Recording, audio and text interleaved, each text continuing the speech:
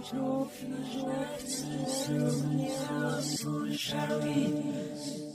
to the Extra Environmentalist. Your opposable thumb means nothing. This is what we want to be. We don't want to be Americans or Germans or English. We want to be extra environmentalists. Always feel wherever you go that you are a stranger, the outsider, the one looking in. This is the viewpoint that makes all places the same to you.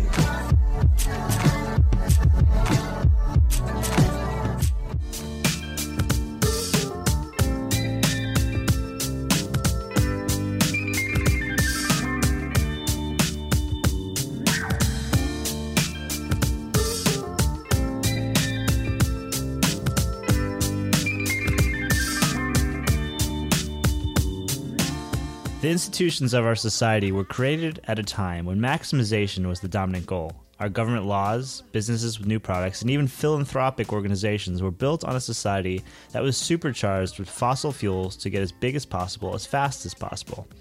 Now, with the challenges of the 21st century, resilience is a more appropriate principle for inventing and reorganizing our economic life.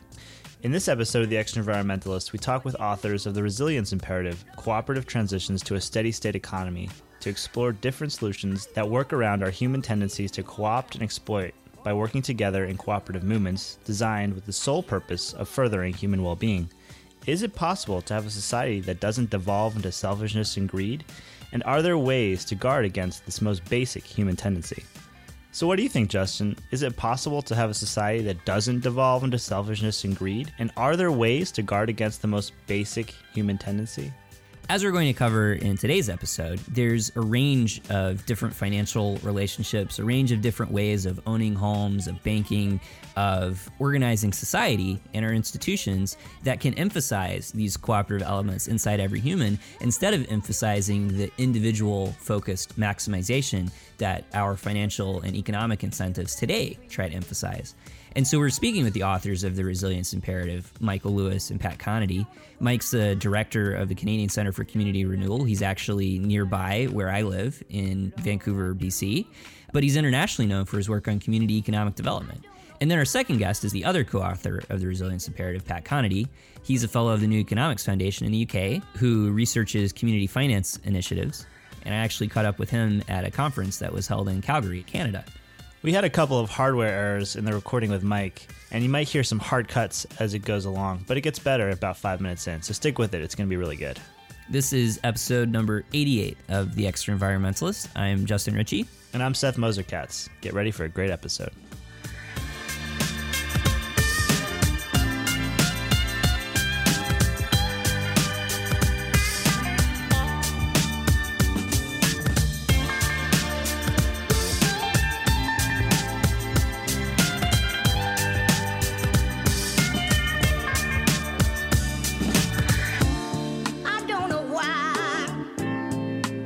Like I do, but I do, Lord, I do. I don't know why I love you like I do, but I do, Lord, I do. What you see in these situations in Greece, people are desperate, so you got a means to exchange goods and services. This, of course, is not a response that is adequate. I think it's important to step back and say, how did this happen? When you listen to people talk about Greece, you're not paying their taxes, they're tax avoiders, living beyond their means. I mean, let's take a look. And let me just go back to Canada for a minute. Canada, between the mid-30s and 1973, created interest-free currency through the Bank of Canada. Now, think of the Bank of Canada, it's a wholly owned subsidiary of the government. What they did, and it worked really well, is that they created bonds. Interest was paid on those bonds by the government of Canada, and then the bank paid dividends back to the government of Canada, and the only cost to that was the administrative charge associated with that transaction. You know what we did with that? We fought a war. We financed the Trans-Canada Highway, financed the St. Lawrence Seaway, financed major airports across the country. And we've put in place in the 60s the cornerstones for the Social Security system, all on an interest-free basis. And then the bank's right to compound interest. In a period of 18 years, we went from $37 billion being our national debt to over $400 billion. Now, the impact of this, just think of what happened there. And you go to the 1993 Auditor General of Canada's report telling parliamentarians that the debt increase over that period, 85% of it was compound interest. Compound interest is absolutely, historically, it was banned by all the major world religions. Usury was not even possible. What it does over time is it squeezes where indebtedness continuously increases. The paradigm we're operating, you're paying compound interest. And where's it going? See, the quantitative easing essentially was a means by which the currency was being created, and then it was being given over to the banks to repair their balance sheets. The difference is, and it's huge difference, in the 30s, the government was spending it directly into the economy. So that's what happened in Canada. It wasn't going to the banks, because what happened in that process? They still had a credit crunch. They still do in Britain. Credit crunch is there despite the amount of money. So we got a problem structurally in the banking system. However, government spent it directly into those major infrastructure projects. We spent it in, and it allowed them to continue to lend with a bigger pool of deposits. And it was non-inflationary. That's always the argument you're going to hear. It's going to be inflationary. Go back to Greece then. What's happened? What's happened? Whole process of bundling up all of this indebtedness as mortgage-backed securities, at the end of the day, it collapsed of its own weight. What happened is then governments that bought those securities, because of this corruption, what happened for certain governments is you got this effect that increased their indebtedness as they bailed out their local banks. When you think about the problem of economic growth and overshoot, think about what it means if 35% of the embedded costs in an economy are as a result of compound interest. Housing, all of the supply chains, all that stuff, 35% embedded in the cost. So what you're saying is when I go out and use my dollar to buy anything, whether it's a cup of coffee or whatever, it costs 30% more just because of the compound interest money system. That's exactly what. Moreover, in Germany, their calculation is the bottom 80% of the population, because of this fact, is transferring 600 million euro a day to the top 10%. So, just think about this in terms of growth. Economic growth cannot, in a debt-based system, ever be sustainable. This is a problem, and debt is one of the drivers of growth, right? So this becomes systemically part of the problem. So let's talk about Sweden, the Jack Cooperative Bank. The Jack Cooperative Bank, as a matter of principle, ecologically, in terms of fairness and equality, moved to build a fee-based system of finance rather than compound interest. I won't go into all the details, but it's kind of a solidarity saving. So if I contract to continue saving, I get an administrative charge, but no compound interest. So in simple interest terms, it would translate into about 2.5%. Now, if you look at that amount, 2.5% simple interest, and compare it to the average over the last 30 years in Canada, and that makes a huge difference, a huge impact. Think about housing and a mortgage. Average house today in Canada is $370,000. Put a 10% down payment on, you have a mortgage of $333,000. You're paying on that mortgage for 25 years. What does that mean for the quality of life, for not just of dollars, but you think of life energy, how that shapes the pattern of our lives? No wonder we feel that we're on a treadmill that's going faster and faster and faster and faster. I think it's been very interesting to see that evolve as a model in Sweden. And it's also been used for enterprise financing, including up to $10, $20 million projects for windmills where people commit to save in order to finance the capital and working capital. So it's a type of solidarity finance. Now, there's many different ways of working at this, and there's different models. The Jack Cooperative Bank is one that gives you a really wonderful window into how these things fit together. The picking away at it, and you start seeing the linkages and seeing things differently. All of a sudden, what seems like a sane path forward doesn't necessarily compute anymore, does it? It's very interesting that basically what you're describing, that treadmill where you're not going anywhere and you're having to run faster and faster and faster just to keep your head above water, sounds a lot to me like it's a form of debt slavery, a form of people, trying to support themselves in a lifestyle that they're accustomed to, or that the media tells them that they're supposed to be accustomed to.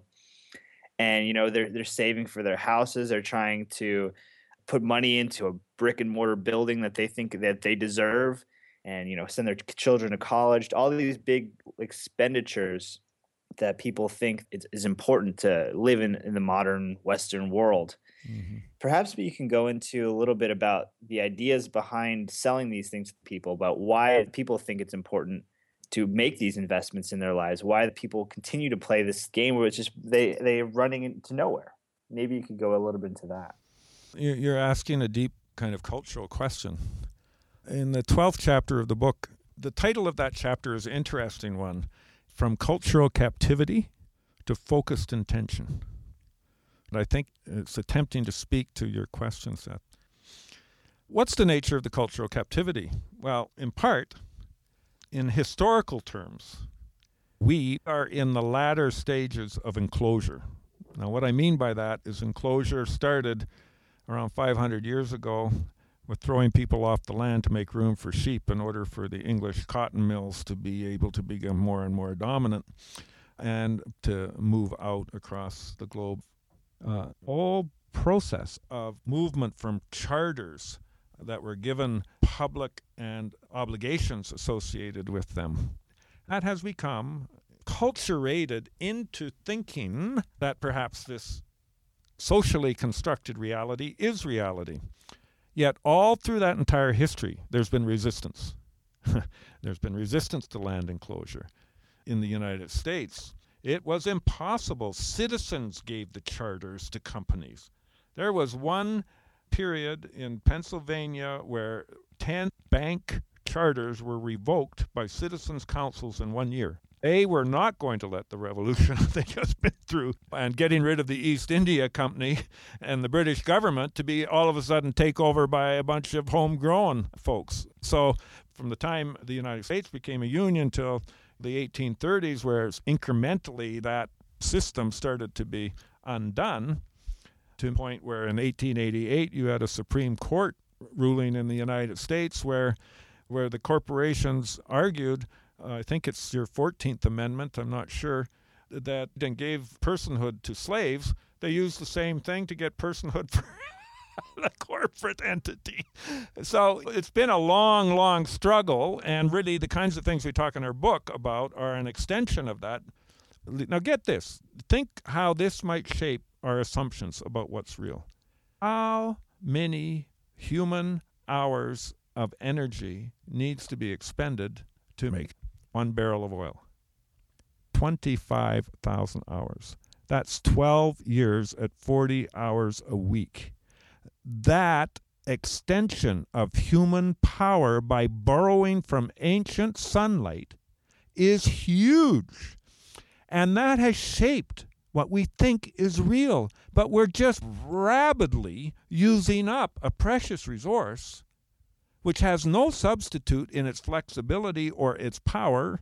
Oil, I'm talking about here, it doesn't exist other than the fact that it is a product of the evolutions of hundreds of millions of years of history. And we are using, and have used over half of it, we know for sure, in 150 years. A blink of the eye, right? It's just amazing. You mentioned something there that was really fascinating about how U.S. citizens could actually reject the charter of a corporation, communities could actually say, you violated the rules of our community, you can no longer operate? Yeah, essentially, instead of the sovereign, the citizens' councils had a major role to play. Now, it was intermediated by the state, depending on the nature of the corporation. But what it did is it reasserted that corporations should operate only within the context of their ability to produce goods and services in a way that created public benefit and protected public interest. Really, the corporate reform movement today is the same. But if you tell people what I'm saying now, and I do it in public, that their version of reality, that you get hammered over the head with neoliberal kinds of discussions about the holiness of private property and the free market, and try and re-embed social goals or ecological reality into the heart of our economic life, that's considered radical. But what is really radical is just the opposite, because the reality is that we cannot divorce ourselves of the economic social obligation. I wanted to ask about navigating into an economy that does take into consideration resilience and our ecological systems. And as Seth was just saying a moment ago, our cultural programming is so strong and we're so locked in through media, which focuses attention on particular economic data points about GDP, and then every story seems to be framed around whether it's contributing to GDP or not. And in this neoliberal model that controls the minds of those making policy, of even the way we see ourselves in relation to the world, which you were just discussing, there are a lot of people who would say that we aren't going to make a successful transition. Do you think there is a reasonable pathway towards a transition rather than just some kind of series of cascading breakdowns, and that we really can pull off a transition? Let me just say a couple of things. And it goes back to the culture question. That we think of ourselves as consumers. We have a sense of entitlement, which is creating carbon emissions. So what are the pathways? So let's take food, okay? So food produces almost 20% carbon emissions in the world. How do we deal with this? Well, look at the whole global food chain. Pesticides, fertilizers, pumping irrigation, freezers, which are sucking energy, et cetera, et cetera, et cetera. This is a huge impact from a carbon point of view. So how do we move off of that system? Well, clearly it's possible to do it locally and regionally. We show example, for instance, in Japan of the Saikatsu Cooperative, which started really with a fair price principle and ecological growing methods and having the food sourced and processed and distributed within the local and regional area. That today is kind of 32 federated cooperatives from across the country that have a distribution system that is all based on a fair price to farmers and ecological growing methods and greening the entire value chain from the point of view of carbon reduction and so on. The consumer, it's a consumer-driven movement. Consumers, the idea here is that consumers are seeing themselves as co-producers and co-investors in transforming the food system. That's a cultural shift that is fundamental. It shows the direction that we can have. We have the seeds of doing that through the innovations that led to the Saikatsu Cooperative, decentralized rather than this broad fossil fuel oil-soaked food supply that we have that are all based on monoculture. So we can see this unrest, and we can see the interest growing, and we can see the markets growing, start to integrate and resonate with social values, mediating points in the relationship to production and to strengthening community out of our own interest, a food supply that's more secure than one that's constantly in trouble. And we can already see that. I mean, we've seen the food riots. Prices are going up now because of the drought. These are not going to go away. So we've got to figure out these kinds of signpost models that are resilient, that show pathways to transition, localizing the production. They're democratizing the relationship between consumers and producers. Why would they do all this? The way in which they see this, here's a cultural statement. It's a food supply that's healthier to reduce carbon and advance their ecological goals. And get this, to exercise their democratic autonomy as citizens. You made some really interesting points, and I'd like to step back a second. You said that 1 gallon of oil is equal to about 25,000 hours of man labor. Is that correct? No, 1 barrel. 1 barrel of oil is equal to about 25,000 hours of labor. So you think about that and you kind of extrapolate that into our current economy or into our current society, our culture, and you can think about the amazing amount of power that gives to humans, and then the ridiculous, I can almost say deformity it does to our brains. It just makes us be able to live in a fairy world. It's like taking a mass drug. It's like everyone in our culture is taking huge amounts of the oil drug. Yeah. And then it also, it gives us lots of goals that are never before had in the history of our civilization. Our great grandfathers never ever believed that they could do the things that we're doing now. We take for granted on a daily basis.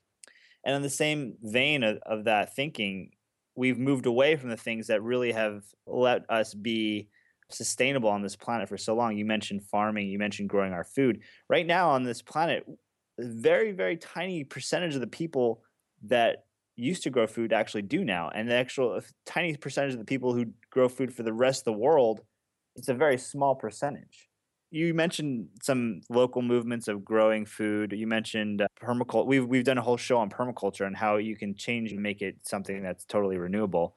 The average age of a farmer right now in Canada is 52, Japan 66. Who's going to grow food when those people aren't around anymore? And how can we make farmland something that's affordable to somebody to invest their time and their resources in? So you're raising some really interesting questions. I think just a couple of qualifiers at the beginning.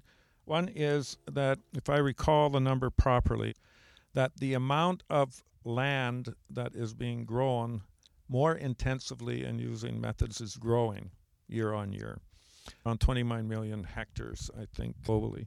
And that within that, the yield per unit is higher than industrial agriculture and, of course, much less fossil fuel intensive. And just wanted to make that point. And permaculture, of course, is a hugely productive system of transforming landscapes, and not just at the backyard level, but whole entire landscapes. Anybody that goes and looks for before and after pictures on permaculture will see some of the most amazing things that they couldn't believe is even possible.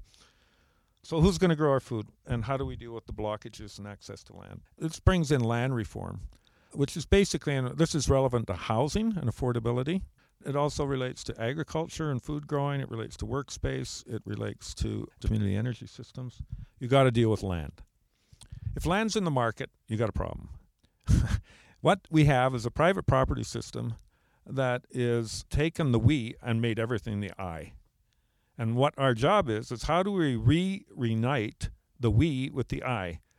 So let's take a look. I've lived on a farm for 34 years. I'm not smart enough to be a farmer, but I've lived on a farm. I can milk cows and scrape shit. I'm pretty good at it. What I wanted to say is that there's a crisis, and how do you transfer the land? That's your point. How do you make it available? Here you got farmers that are asset rich and cash poor, and they think about how are they going to sell, or how are they going to live? They've lived a lifetime. They've worked like hell, and in BC, we've got some protection for farmland, but even the protection for farmland here, what you're seeing is people with a lot of money that are buying rural estates. They're buying out farmers, and then they're not farming anymore. The farmland's protected, but nobody's farming it, right? Whereas in the United States, you've got a huge problem where farmland is eaten up by expansion and urban development, or it's being appropriated by land grabs. From China, Saudi Arabia, Korea, there's a number of countries that are involved in this all over the world, including parts of Canada where Saskatchewan, there's large land acquisitions by offshore companies. How do we deal with this? One of the ways of dealing with it that was actually innovated in the United States through the Schumacher Institute and Bob Swan and Susan Witt, they created a mechanism known as community land trusts, which are not as well known in Canada as they are in the United States, where they're quite advanced in terms of their use for housing. And what they did is they had essentially one of the first community-supported agriculture groups in the States associated with a farm called Indian Line Farm. It was a small farm. I mean, we're only talking about 22, 24 acres, but very productive. and they had this community-supported agriculture. And the man died who was farming it, and the children did not want to farm it. And the question became, how are we going to deal with this question of succession? So you had a local market, these CSA members, about 160 of them, and they got in touch with the Conservation Land Trust, and they decided that they were going to put a conservation easement on this property, which essentially would then protect the land in perpetuity for farming. So they did that. They raised the money. They paid the first round of money to the children as a result of this mobilization of solidarity and local financial resources by people who campaigned for that, including co-invested themselves. That then created the basis upon which they then transferred the land to a community land trust. And the community land trust, it basically had a covenant on it that said, we are going to protect this land in perpetuity, and we are going to use it for a new generation to enter this farm and produce, which they did. They recruited. They structured a 99-year lease. The lease was structured to make it easy, capitalizing the land. On that, he could go to the credit union or the bank, the new farmer, and finance the house and whatever equipment he wanted to use, and the barn. Voila, you've got a whole different land tenure that essentially puts the land into a community benefit, nonprofit, multi-stakeholder organization with the mandate and the legal responsibility to steward land for that purpose. And you've got a means by which that intergenerational transfer took place in a way that mobilized the community as co-investors, provide the means by which then the broader community could increase its food security and preserve that part of the landscape by virtue of having a reasonable financing. And I think there's a lot of farmers, I'm not saying all farmers, but I look at my former father-in-law, these people have worked like hell. They want to see what they've stewarded continuing to be stewarded, but between a rock and a hard place. This is a real problem that is not going to go away. Now, that's a really fascinating model for how we can help to make the next generation of agriculture possible for youth.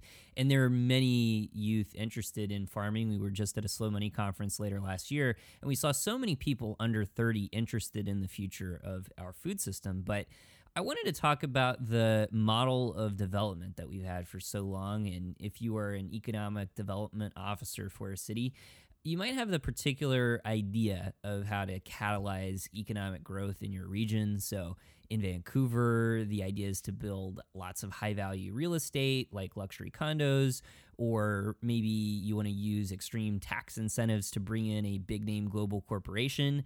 So Mike, if you were sitting down with an economic development officer for a city who might be somewhat receptive to thinking differently, what would you say to them? What would be some steps they could start taking to build a more resilient local economy?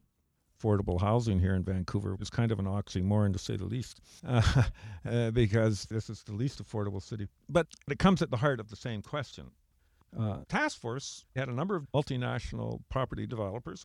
I talked community land trusts, land reform to these guys. I'll tell you, it was countercultural, to say the least. And I said to these guys, what are you talking about? You say that supply is going to have an impact on the cost of housing in this city? Prove it to me. I'll prove to you how the private land market, the way it operates here, is essentially taking money and opportunity out of the community and public interest and put in private pockets. That's at the individual household level, it can be, but even more so at the corporate level. This does not work. And I used a good example, and here's an example. Ken Livingstone was the mayor of London, England. Taxpayers assembled $3.5 billion to put in a new line, borrowed, and then paid back through user fees. Now, 1,000 yards on either side of that line, property values as a result of that line went up $15 billion. Many of the owners of those properties were offshore. So here we have a public investment for community benefit being made in the sum of $3.5 billion, and $15 billion gets put in the pocket of individuals or corporations. And then people talk about the spendthrift ways of the government, and they better tighten their belt or raise taxes or cut services. You see how it works? I mean, this is nuts. So, in a sense, the economic development treadmill is part of the growth ideology. But we need better ways of mobilizing local finance for local investment. We're seeing some of that in Vancouver through institutions like Vancity, where they are positioning our financial resources that are invested there, which is about $17 billion in Vancity in terms of assets, and becoming much better at reinvesting. So the partnership between groups like Vancity is a really important piece. I'll give you one example. When I introduced this land trust and we got it through, that opened up some political space. And then what happened is that the staff were more aware, number one, and also were in a position to begin to look at the landscape a little bit differently. You know, we got a real rental problem in the city. They wanted to get a bunch of stuff out. They put out a letter of interest to everybody. All the developers came back and said, oh, yeah, you just give us the land. Because actually, Vancouver owns quite a lot of land. The city had no one else to go to except the developers, private developers, who essentially build 22% margin into their projects. So Vancity and the Co-op Housing Federation of BC and a group called Terra Housing Consultants, which are among the most experienced in terms of nonprofit and cooperative housing, they created the Social Purpose Development Partnership. Real estate with social and ecological purposes written right into it. When we got, all of a sudden, a development company made up of civil society and the social economy trying to reinsert social purpose. So what happened? They put in a letter, and the city went right away and said, oh, forget about the other guys. We're going to go with these guys. So now we got coming into a community land trust properties, which will have 355 units coming in 75% of market. Now, it doesn't solve the whole problem, but you can see it takes focused intention. If all of a sudden you got a different kind of conscious, focused development capacity that sees social goals as being absolutely important, they're coming at it from a different mindset. That creates a platform that means possibilities explode. Whereas even 8 months ago, there was no discussion of this anywhere on the entire landscape of the city. Everything was framed by solutions that were coming from blinkered market perspective and what concessions government would make or what levers they would pull in order to try and get social equity benefits into the housing. So these kinds of little examples are really inspiring to people because it shows it can be done. And it's not that hard to extrapolate then how you could scale those up. That's the basis upon which we'll solve problems and have greater social equity. And so I like that example because it shows you how quick mindsets can change and how quickly those can result in tangible actions. Yeah, that's absolutely correct. And it's very interesting that we talk about what's a priority in our world. And we talked a little bit in the beginning about the creeping global crisis. And we've really, what we've seen is, is a priority. And that only really happens throughout history when that gun is put to the human's head, when our back to the wall, when we only have one choice, which is to either adapt or, just watch the system collapse around us. And I think that right now, a lot of people in power are seeing that situation, and people that are not in power are also seeing that situation kind of arising, kind of becoming more and more evident, and kind of becoming the reality, becoming the fact that we're not going to be able to live within this dream world that we have been for so many years. So as we become more aware of this fact that the crisis is upon us and the fact that we need to change, and if we don't, the way that we've been living will just crumble in our faces. Do you see room for hope in this situation? Do you see a room for humanity to make this leap into the next step of our evolution? I guess that's the best way to characterize it. Can we get beyond these selfish knee-jerk reactions that we have to so many things and to become more of a humanistic race? Yeah, I think we can. I, like many of us, and I'm sure both of you are living with this tension. We've become used to certainty become used to a conception of progress. And we've got a way of defining that, which is, of course, blowing wide open. And to live with uncertainty, not only in terms of our own lives, but the lives of children and nations, is, in a sense, a profound difficulty, emotional and spiritual difficulty for many of us. Having said that, I think on the one hand, that can stir despair and people turning in on themselves or finding ways of escaping or avoiding or deflecting the reality, because it's painful to face it, and then one feels powerless. So, I mean, that's what you're kind of getting at. There's a lot of people in that space, and one of the things we talk about, like the Transition Town does, that this is an inner journey, not just an outer journey. That we've talked a lot about the systemic aspects of it. So I think getting down to these cores of how we act and what sustains us to act is a really interesting question. Like Paul Hawken wrote a book called Blessed Unrest. And I'm really fortunate in that I'm connected to people all over the globe, and there is a blessed unrest everywhere. There is people acting. There's people innovating. There's people making things happen in all kinds of different ways at the grassroots and in communities. There's also increasingly active and effective transition going on around renewable energy and around carbon reduction in certain settings. Let me go to Germany just as an example on the big picture context of why one can have hope. In May 5th of last year, that Friday, with everything rocking and rolling across Germany, 30% of the electricity was renewable energy produced. And on that Saturday, when some of the businesses were down, they hit 50% of the entire national electricity load being carried by renewables. That is amazing, and that's in a very short period of time, with the right policies and a commitment through left and right-wing governments to a process of feed-in tariffs and investment.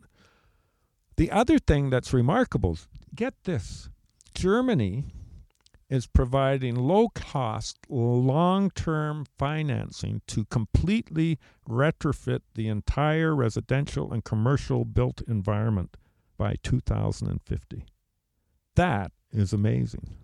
So from a political policy point of view, and this is not a radical government. Angela Merkel is Christian Democrat, I think. She's certainly not a social democrat. And she's carried forward this, right?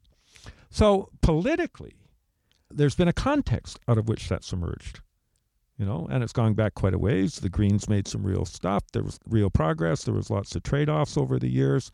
And here they are in a position where they are making that kind of progress.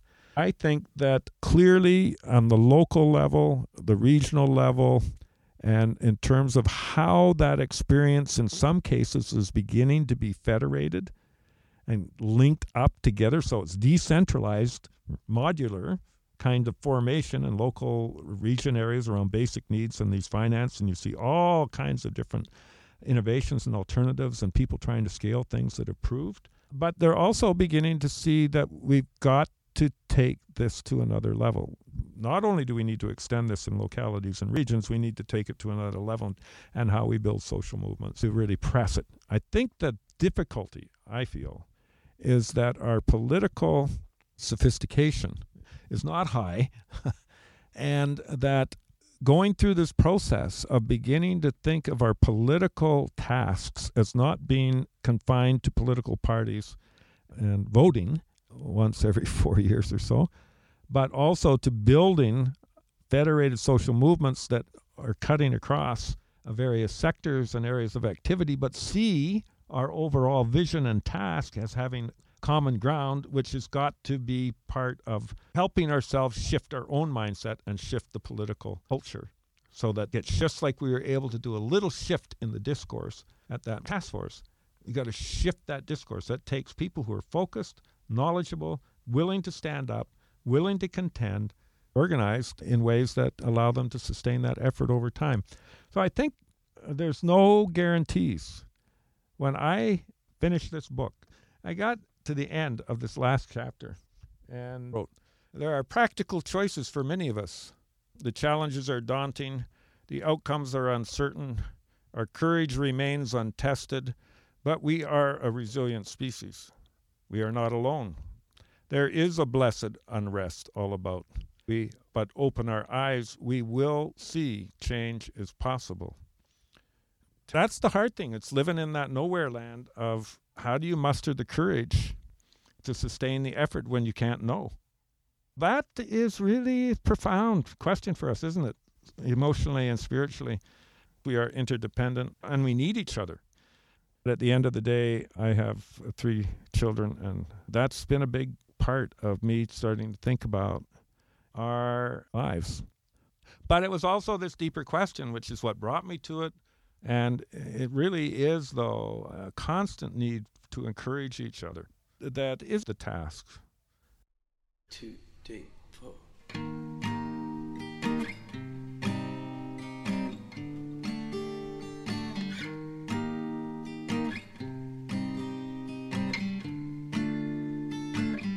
It's always around me, all this noise, but not really as loud as the voice saying, let it happen, let it happen. Just let it happen, let it happen. All this running around, trying to cover my shadow, an ocean growing. Economic globalization is the increasing economic integration and interdependence of national, regional and local economies across the world through an intensification of cross-border movement of goods, services, technologies and capital. Economic globalization primarily comprises the globalization of production and finance. While you were sleeping, or at least while I was sleeping, we entered globalization 3.0. From the year 2000 to the present. It's shrinking the world from size small to size tiny and flattening the global economic playing field at the same time. Only this era of globalization is not characterized by countries globalizing. No, what is really new, really unique, really exciting, and really terrifying is that this era of globalization is built around individuals. Individuals to globalize themselves and to think of themselves as potential connectors and competitors with other individuals anywhere in the world. Emerging markets more broadly and potentially, or the purported impact of quantitative easing from the Fed. A lot of people have said there's a lot of hot money associated in emerging markets coming out of quantitative easing in the Fed. So it's been real money flows that are coming in from pension funds, from insurance companies. Emerging markets have enjoyed a decade of spectacular growth, but there could be speed bumps ahead. China itself was a source of a lot of the commodity boom that was so flattering to growth in countries like Russia, like Brazil, like South Africa. As China goes through this policy-induced slowdown and a pivot to an economy that is less commodity intensive, that really raises questions about how strong some of those commodity-based economies can grow. The other sort of short-term stimulus that they were enjoying was domestic credit booms, especially in Eastern Europe, countries like Turkey, like Brazil. We had very, very rapid growth in domestic credit, expansion of bank lending to households who hadn't had it before, mortgage lending taking off. And as we saw in America, prior to its own financial crisis, these types of credit booms can make things look really great for a period of time, but they're not sustainable and they can end in pain. So I think those things are... Some say the bubble has burst, some say it's a stock market crash. Just how bad is the epic slide of Chinese stocks? Chinese stocks have been on an epic slide. In 3 weeks, the Shanghai Composite has lost nearly a third of its value. And the biggest concern there is China's big and fast-growing shadow banking system. Shadow banks are simply lenders that are not banks. And in China, they take the form of trusts or wealth management products. Many of them are sponsored by banks, even though the banks themselves don't lend the money. The wealth management products take money from investors by promising them higher yields than they could get in a bank.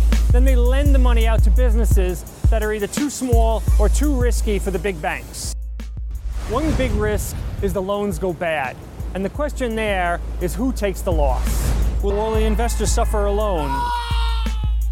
A payback for reaching for high yield without understanding where the money was invested. Shadow banking numbers are big. Fitch Ratings says so far this year, banks themselves have lent 5.6 trillion yuan, but the shadow banking system alone has lent over 7 trillion yuan. Every institution on the planet wanted to move all their money into the emerging markets equities and emerging markets debt because you could get the best return there. Okay, so now they're in an illiquid markets with not such great returns, and they're starting to move money out. Europe survives as long as the US, an emerging market, is growing. It's only when all three regions are falling together that the real problems of Europe, I think, really spiral down. So I think that accounts for an awful lot of it. I mean, riots in Turkey, 5% decline in Thailand, reversal in Japan, bond rates going haywire. Shouldn't we skedaddle? I mean, isn't that how it all starts? The big downturn, right? The answer kind of awkwardly is yes. We've had many a sell-off triggered by overseas events, including 3 brutal ones, Mexico in 94, Thailand in 96, Russia in 97. We know Europe plagued our markets for almost 2 years. Greece, Spain, Italy, they all caused sell-offs at one time or another. Even tiny Cyprus caused a quick dip in the red pool. So we got to pay attention to the rest of the world. You have to respect contagion. All this running around, I can't fight it much longer. Something's trying to get out, and it's never been closer. If my ticker fails, make up some other story. And if I never come back, tell my mother I'm sorry. You are listening to episode number 88 of The Extra Environmentalist. Next up, we have co-author of The Resilience Imperative, Cooperative Transitions to a Steady State Economy, Pat Conady, talking about community finance initiatives.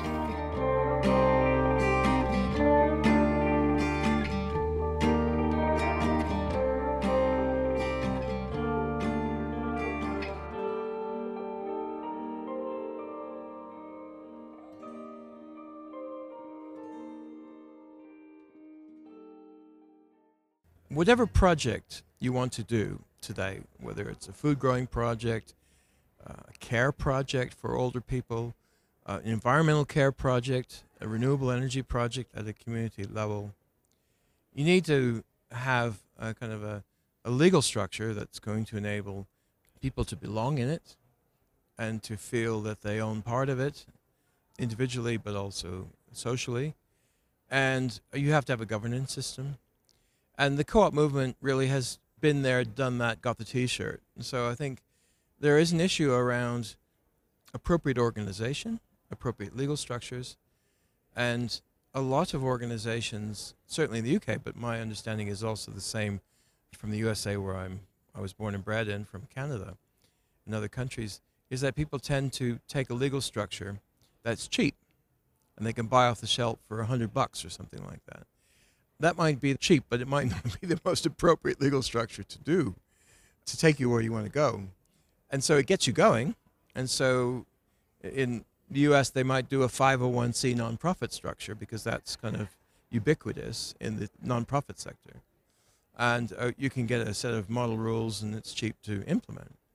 But the trouble with a 501c nonprofit or a community limited by guarantee company in the UK is that they're not allowed to issue shares. So basically a share is, with a company limited by guarantee, £1. The risk is a maximum of £1 member. And a lot of companies don't even collect the pound or the dollar. So basically they don't build a balance sheet. And as we saw in how I responded to the problem with the early co-ops not having a balance sheet and they blow over, also the problems with the community enterprise without a balance sheet, is it will also blow over because it doesn't have any way of getting equity, for-profit equity, but a different form of cooperative equity into the business. So appropriate legal structures are a fundamental starting point, because if you don't actually ask those questions and figure which is the right one for you, you'll never be able to grow your project from a micro level to a larger level. There's no way possible to do it. I mean, you could do it with grants, and then it becomes maybe bigger, but then the grant income is very limited. And in any case, it creates a grant dependency problem. And you're asking philanthropists to fund you rather than asking your members or people to fund you. And that's antithetical. So what we're also talking about is something called democratic economics. And cooperative organizations are fundamentally about developing economic democracy. One question I have on economic democracy is that it absolutely helps with issues of distribution in society. But on the broader scale of the whole global human system, we're pushing up against climate and energy and other ecological limits. How does it help in that regard? Well, I think a fundamental point to pursue there is that the early cooperative movement were called Owenite socialists. They looked at three different things that they wanted to do. They wanted to change the ownership of business to become democratically owned by people. That was the first point. Secondly, they wanted to change the nature of finance to move from interest-bearing loans to forms of cooperative capital, and also changing the money system from one based on precious metals to one based on time. And thirdly, they wanted to pursue land reform so that the land for food and housing would be taken out of the market and would be brought into the commons. Sadly, I think a lot of the cooperatives today have forgotten that the cooperative model, in terms of an alternative cooperative economy, had to pursue corporate reform, land reform, and capital reform and money reform simultaneously. Those three reforms were three key elements of movement to a transformative cooperative economy. And also, of course, the Owenites wanted to actually decentralize and go back to the land and not create cities that were basically non-viable from an ecological and social points of view. So the Garden City movement, for example, which of course that's an interesting history because it had many failed, just like I was telling you, the road to the cooperative store was littered with failed attempts. Eventually, through trial and error, discovered the cooperative quarterly dividend as a way of kind of developing that particular type of retail co-op. But equally, the land experiments went through decade after decade of failure before they eventually found viable ways to support land reform practically and positively and to scale it.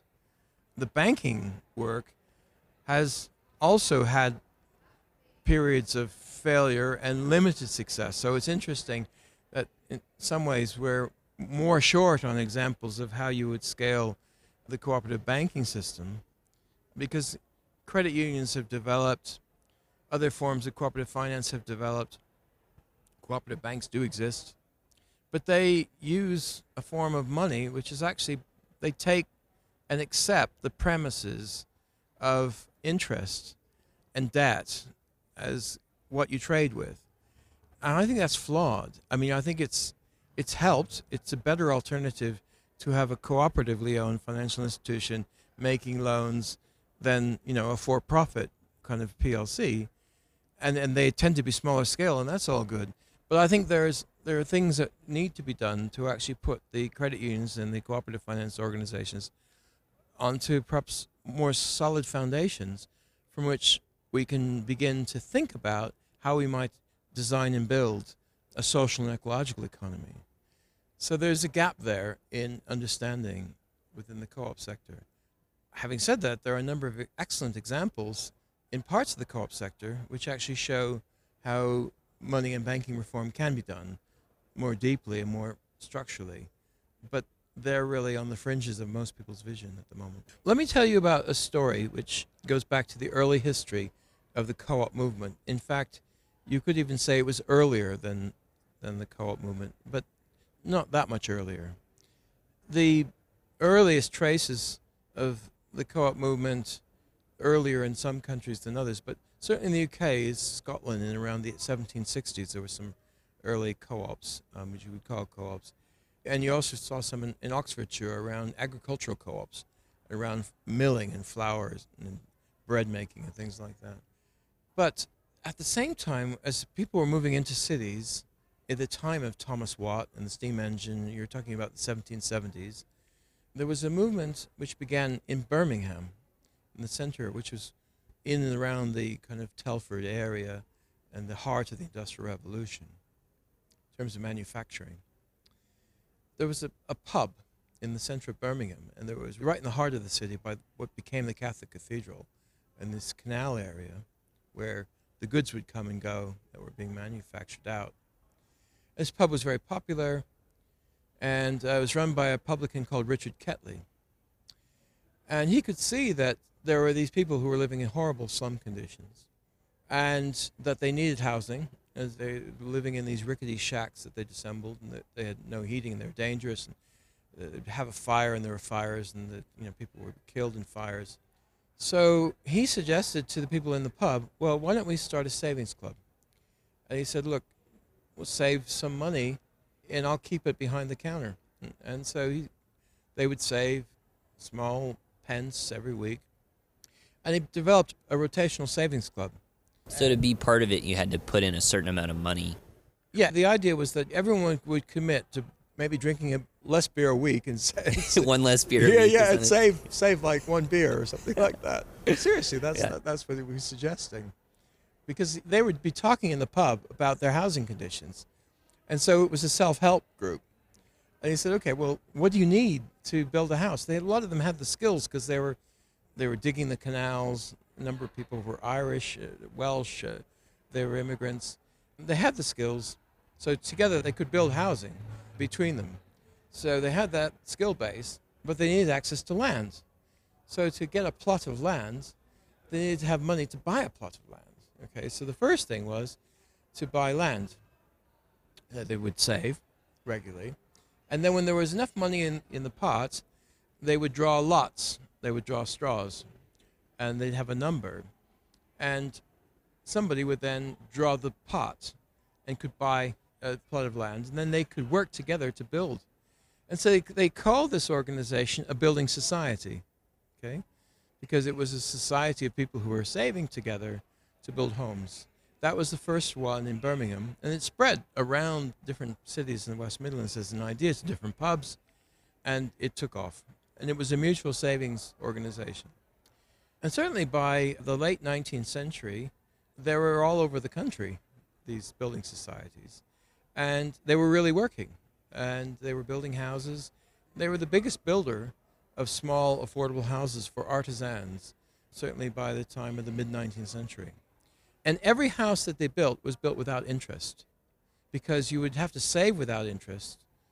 And you would, if let's say there were 40 people in the building society who were regularly using the pub and were members, the idea was that you would save until every single 40th person drew the last 40th pot and got their land and got their home. So you'd have to continue in solidarity to save until everyone got an interest-free home through the system. And that would take several decades. So they also were called terminating building societies because they were time limited until every member of the society got a house. They would then terminate, okay? And the system worked very well. But by the late 19th century, maybe by the 1860s, they were talking about changing the system and moving the system to something that would be permanent rather than terminating. And they then, out of that, grew what became the permanent building society movement. And to enable people to kind of stay in permanently and incentivize more people to join, they introduced a dividend system. So they would pay a surplus on the system, and they would encourage more saving and more people to join. And over a period of time, the permanent building society system outstripped the earlier model. In fact, by the late 19th century, the government, in its ways, decided to make illegal the terminating building society system because it was regarded as a lottery, and it didn't have a lottery license. So the government really kiboshed the terminating building society system. But that continued in other countries. So, for example, it spread to New Zealand, it spread to Australia, it spread to South Africa. And so you still see, certainly in, I think, Australia, there's still one going, which is no longer making loans, but its members are getting older and older, and eventually it'll terminate. So they had a very interesting way forward. Now, that system in the more modern era has continued in Scandinavia with the JAK, Land, Labor, and Capital Banks, which also operate in the same way without interest.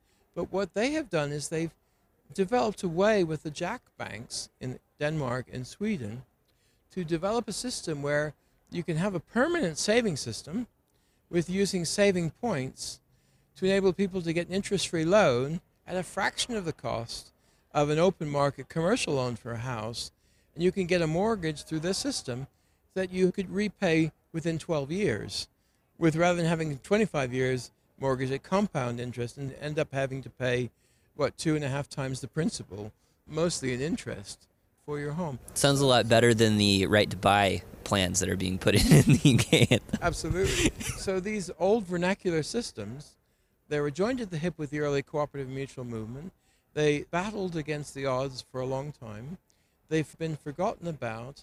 They have been not totally forgotten about, as the JAK banks show, but for the most part, we moved over a system of savings at interest and borrowing at interest, which is people like Margaret Kennedy in Germany have showed, are better for the top 15% of the population, maybe do better in an interest-based banking system, but 85% lose because over their lifetime, they'll pay out far more in interest on loans than they would get back as interest on savings for money kept in the bank. So for the majority of people, interest-free systems, are more equitable and democratic and affordable, and I would argue more ecological as well, because they can lead us to a steady state economy that's not driven by continuously growing the economy, and the compound interest rates of commercial economics continue to force us to grow to repay these loans, which are ballooning all the time.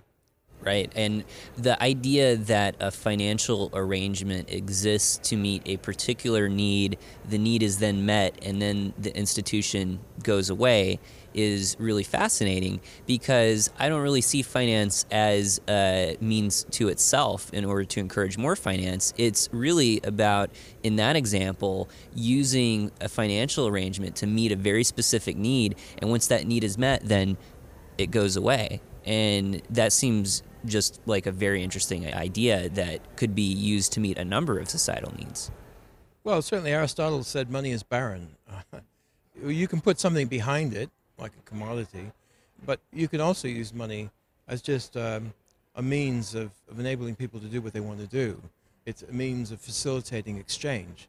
That's a very important point, because if you have, as some experiments have had, a fee-based system, where you're actually having to charge for the fee of helping people to trade, then things like the Virgil experiment in Germany show that if you have a negative interest rate as opposed to a positive interest rate, that can be a much more efficient way of people actually helping themselves and working through a division of labor to meet their own needs, whereas the negative interest rate just encourages people to trade faster and also to figure out what they really have as a skill and to offer that to people, so that the kind of skills exchange becomes a mutual aid kind of way for the economy to actually become more efficient and effective, more collaborative, to enable local people without money in the bank to start off with a money system that doesn't require lots of pre-saving. So from the point of view of liquidity development, negative interest rates are another innovation of the co-op movement to enable cooperative capital, cooperative money to operate in the economy very creatively. So to close out, there's two big questions that always come up in the interviews that we do. And one of them has to do with the lack of access to not jobs, but meaningful work for so many youth, even when there's so many important things that need to be done in society. So any examples on that would be really useful. And then the question of the transition of moving past this corporate capitalist system that is dominant in people's minds today, the idea of financial institutions on the scale that they exist and banks that lend at interest seem to have colonized most people's minds of what an economy is. And so how do you see that transition moving forward? Well, that's two separate questions there, I think. Coming to the first one, to give an example, and talking about what I pointed to a moment ago, was the Virgil experiment. Virgil, a very interesting thinker called Silvio Gesell, and There was some work done around how would we develop a cooperative bank in the 19th century. Lots of ideas and experiments.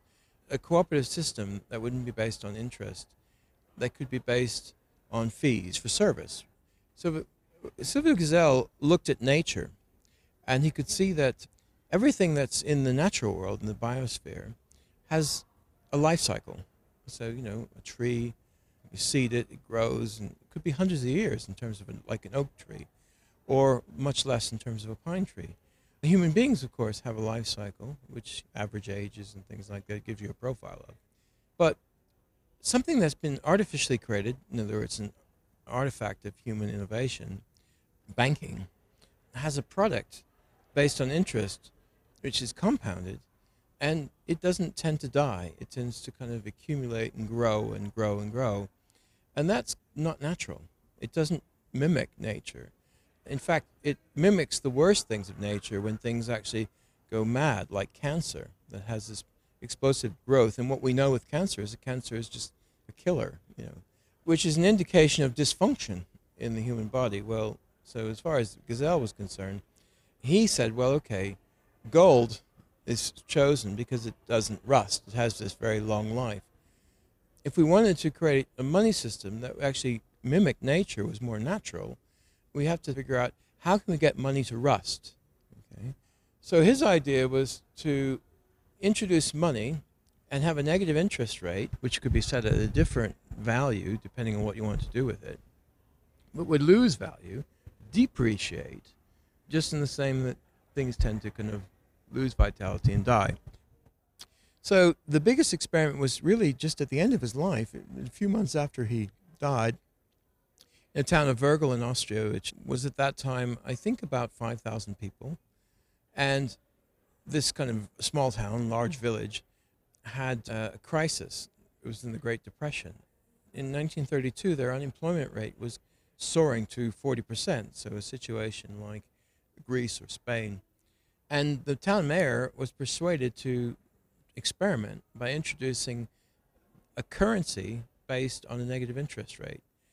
So to get the people to believe in it, to feel that it actually wasn't a hoax or a fraud, the mayor said, okay, this particular currency, which we're calling the free shilling, free of interest, we're going to introduce into the economy, and you as traders should actually accept it because you can pay your taxes in it. That's number one. And if you wanted to get it back, you can exchange it with the Austrian shilling, which is, of course, backed by precious metals. So we will exchange it, or you can trade it in. So that kind of gave confidence, because the mayor was saying you can pay your taxes in it, and he was also saying there'll be an exchange rate with the national currency. So it made it popular. But to actually introduce it, the mayor and the council had to decide how they would introduce it. So they had a choice, and this is the case with Greece today. Do we kind of continue this race to the bottom by austerity, more and more cuts, or do we decide to do something to actually get the economy to kind of get on the up again? So the plan was to spend the money into the economy, that's free shilling, in two ways. One, by actually paying the people in the local authority, working people kind of cutting trees or sweeping streets, or teachers, they paid the people in the town this free money, and the workers accepted the money because they could pay their taxes in it, and it was acceptable in shops. And the other way of spending it into the economy was by public works. So planting trees, developing parks, improving the streets, improving the lighting, painting buildings, it was basically a work program. And those two ways proved hugely successful. So over a period of, I think it was 13, 14 months, the unemployment rate began to drop very fast. And the interesting question was why? Well, certainly, obviously, they were creating public works, so that would actually help. But what they found was that the velocity of the currency was much higher than the Austrian shilling. They improved the velocity of the currency by this negative interest rate because people were finding they had this hot money. And every month, to validate the money, they had to buy a stamp, which was 1% of the value of the note. Otherwise, it would be worthless, because at the end of the month, you had to pay the stamp for the next month. So what people, if they had the money, they would actually want to pass it on like a hot potato. So what you found is that people were actually paying, for example, tradespeople in advance to come and paint their house, to kind of fix their plumbing. So that was actually speeding up the circulation. So its speed was about 7 times, I think, the velocity of the national currency. That extra velocity and liquidity, everyone was giving each other credit. So rather than actually being a static thing where you go to the bank and you wait to decide, and the bank sits like Pontius Pilate over you looking at your history and your kind of dirty laundering and deciding to make you a loan or not. And usually for big things, too. Yeah. People were actually giving people free credit. And so, tragically, and this happened in other countries as well, the Austrian central bank began to panic because they thought they would lose control of this thing. So they made it illegal. And at the time that they made it legal, there were hundreds of towns and also some cities in Austria who all had this huge crisis of unemployment and structural unemployment, that the Austrian bank weren't familiar with it and they had no control over it. So they made it illegal. And that dashed the hopes of so many different places. But of course, Irving Fisher, who was a famous Yale economist and developed retail price index, quantity theory of money, you're talking about a giant of economics, of monetary theory. He'd lost a lot of money in the Great Depression on the stock market. In fact, he predicted, I think it was 14 days before the 1929 crash, that the market was going to go up and up and up. And he predicted that in an interview in the Wall Street Journal and certainly the New York Times. And his name was mud after that. And so he actually had to go away and think about it. And actually saw this experiment in Austria and also other parts of Europe. And also at the time, if we're across the United States, people were introducing these local economic money systems. And he wrote a book called Stamp Script.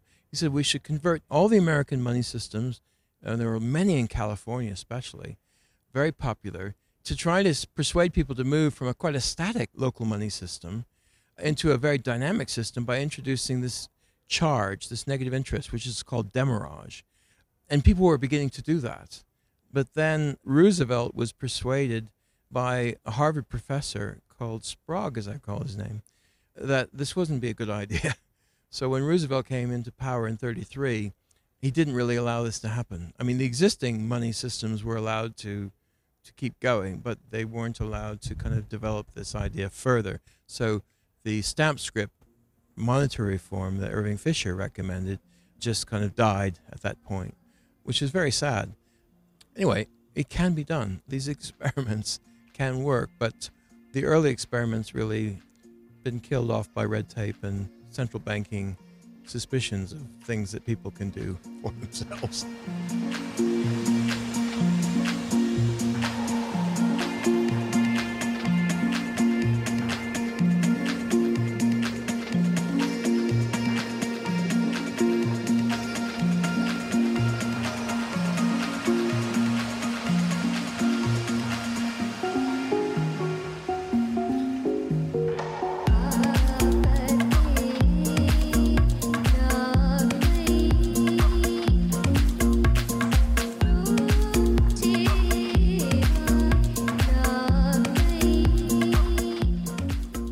And that closes out our interview with Pat Conady in talking about different community finance initiatives and institutions like savings clubs and the experiments in Vorgel by Silvio Gesell in the kind of Great Depression years, and trying to help develop money that was subject to the laws of nature that actually degraded over time. So Seth, you are at a point in your life where, as a young professional, a lot of fellow people that you live with, and well, I would say your family, but they might listen to this, so I don't want to say anything like your family. Yeah, actually, my brother is buying a house, Justin. It's really interesting that you bring that up. He is actually taking on that burden of undertaking a new house, and he's building it from scratch. And in this area, that's a serious financial investment. It's nothing compared to what it's like in Canada to buy a house, Justin. I know that the bubble there is kind of ridiculous right now. What's it cost for a single family to buy a house these days? Well, across Canada, it's quite high, but actually in Vancouver, it's a little bit stunning because the average sale price, I was looking at some data a month or so ago, and the average sale price through the first half of the year for houses in Vancouver, where I live, it was about $2 million for the average sale price. The average $2 million? Yeah, the average home price is about $1.6 million or so for like a single family home, 2-3 bedrooms, something like that. But basically, yeah, over the first half of the year, it's been pumped up even more. So, yeah, I think Mike Lewis was covering a little bit of that in our conversation with him, because he was saying that this one study in Germany found that the cost of doing any transaction, about 30% of it, comes from the interest components of compound interest throughout the economy. So you can think for a $1.6 million house, if you wanted to buy one in Vancouver, and then you take 30% of that, but then you compound that over time for 30, or let's be honest, maybe even 40-year mortgage to do that, it ends up being pretty significant. I've actually seen Mike give a talk in Vancouver before where he has a little slide that shows the difference in cost of like number of hours of human life that it takes just to pay the interest on that, at a prime interest rate. And it's stunning over someone's life. Well, think about the point that Pat was making about the beer clubs or the savings clubs where people would have one less beer a night and they would save for each other's houses. How many beers do you think it would take to save for a $2 million house? Yeah, that's insane. You'd have to be saving for like a dozen years or more. Yeah, about 400,000 beers, Do you drink your beers or do you buy a house? It's a really hard thing to think about. But, it's really interesting because we think in our society about institutions, right? And we think about how these institutions have long-standing traditions and they've been going for generations upon generations. Is that really something that is a good thing? I mean, a lot of times it is. There's a lot of great tradition that's passed down. But a lot of times it passes down institutional power, it passes down a lot of ideas that are not always great for society, and it passes down a lot of values that we probably be better off without if we didn't have in our society. So the idea of actually having an expiration point on a institution is a really interesting thing. Like they said in these drinking clubs, these savings clubs, once everybody that had been part of it is vested, they get their payoff for their house, the thing disappears. It dissolves and it goes away. And nowadays, that doesn't happen. It just gets bigger and bigger and bigger, and people co-opt it, and they take it off in a different direction than they originally planned. And, you see that everywhere, in every element of institutions everywhere. You see it in government, too. Government has gone in directions that I think our founding fathers probably would never have imagined. And is it a good thing or is it not? Yeah, that actually takes me back to some of the reading I've been doing on my academic side recently into the way that different economic models are constructed. And we've had critics of mainstream and orthodox economic modeling on our show, like Michael Hudson and Steve Keen, and you can go back to those episodes from a few years ago if you really want to get into detail on it. But there's always this discrepancy between the way that the macroeconomy is modeled and the way that neoclassical economics treats individual behavior that is very much antithetical to the way that people actually behave. But there's a different way of modeling the economy called agent-based modeling, where you can treat each individual person having separate kind of properties and then see what kind of economy you get. And so one of the studies I was reading recently, and we can actually link to that in the show notes, was how they were trying to replicate the way that neoclassical economics says that people would behave. And so they were actually able to do it, but the only way they could do it is if people were immortal and had no different genders. And so basically this whole idea of an immortal institution is very much parallel to that. When they introduced in this model different genders, different times in their life of like a retirement phase or youth or working phase, all these ideas of equilibrium and preferences were completely different from the way that our kind of mainstream large scale economic modeling actually works. And so when you think about these permanent economic institutions and the way that they're constructed, you get the opposite of what they were doing in Pat Conaty's description of what was going on in Wurgel. You get this infinite kind of accumulation of compound interest over time, which definitely has huge impacts on people's lives. In Wurgel, they were trying to figure out how to make money work like nature. Frederick Soddy, the chemist who was working at McGill in Montreal back in the early 20s and 30s, he wrote this book called Wealth, Virtual Wealth, and Debt. And he said that the difference between virtual wealth and real wealth in the world was that the real wealth was subject to the laws of nature, of degradation over time, of erosion, of entropy. But virtual wealth could just be subject to the laws of mathematics. It could just accumulate infinitely. And so there's this discrepancy here. And so they were trying to find a way to solve that paradox in Virgil. It is a bit of a paradox, Justin, because our society and many of our institutions and most of our businesses are modeled around a system of growth that is not connected to nature at all. In fact, it's modeled around a virus or a disease, like a cancer. It has explosive growth, and the faster and better the growth, the more successful you are. You're able to measure your cancerous growth as a sign of success in our society.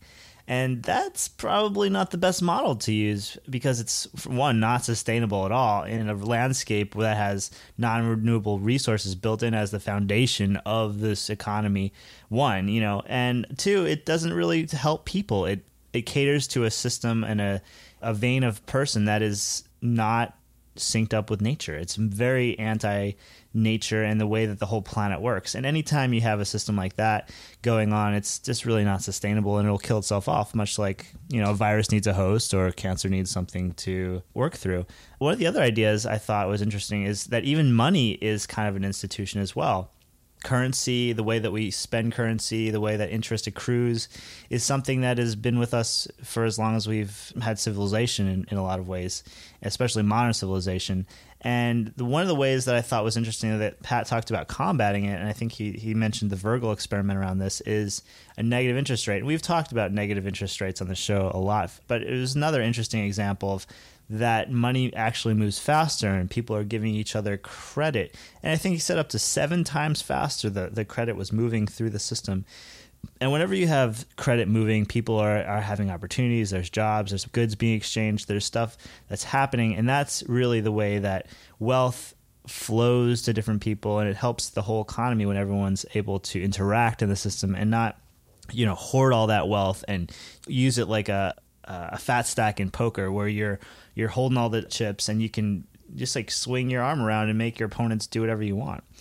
And I like that idea of the negative interest rate.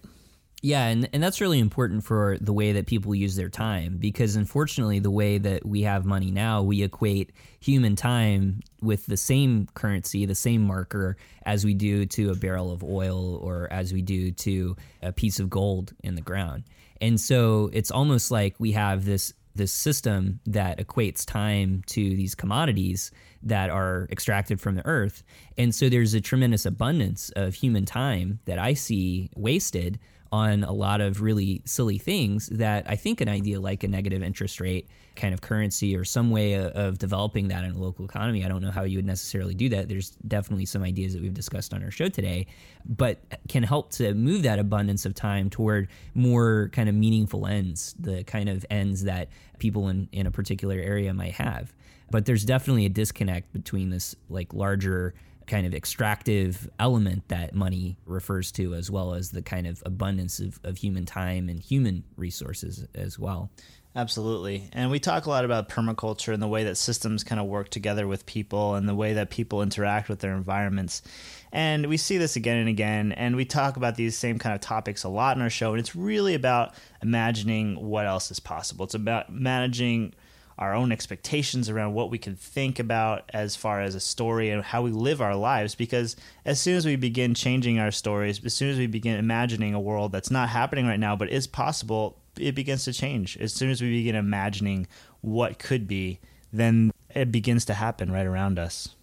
Yeah, and I think more people are becoming absolutely acutely aware of the role that kind of global compound interest on these massive international financial exchanges and banking debts are having in people's lives. Like, you can see very viscerally what's happening to the people of Greece and how their economy has just been imploded over the last 5-7 years. And it's really crazy to see everything that's happened there. And it's happening to individuals in their lives in ways where, you know, they had houses and mortgages and then just one little hiccup in their life and it all goes away. And it seems like in the U.S., everyone has a story of someone, a relative, a friend, that kind of thing has happened to.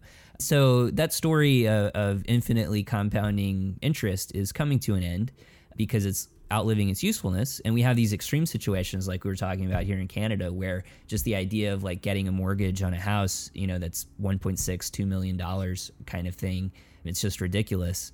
So these ideas that like Mike Lewis was talking about with community land trusts of trying to take the land out of the market to remove that speculative element where it's held in a trust, it's implemented in a lot of different communities in the U.S. and it's been really successful. They have data in this book, The Resilience Imperative, about how housing has actually become more affordable in a lot of communities that have used these community land trust kind of structures.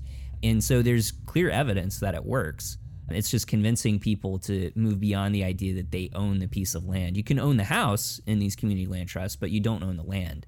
And that's the real difference. But we're so driven by that expectation of owning that patch of land and owning, you know, that little piece of the earth and that being ours, that it's just a cultural expectation that's really hard to get beyond. But you know what, Justin? As soon as we begin that little change, as soon as the circumstances change, like say tomorrow the government made negative interest rates a thing and banks were like, well, they all kind right, of are actually. Just a lot of government debt around the world is in negative interest rate territory.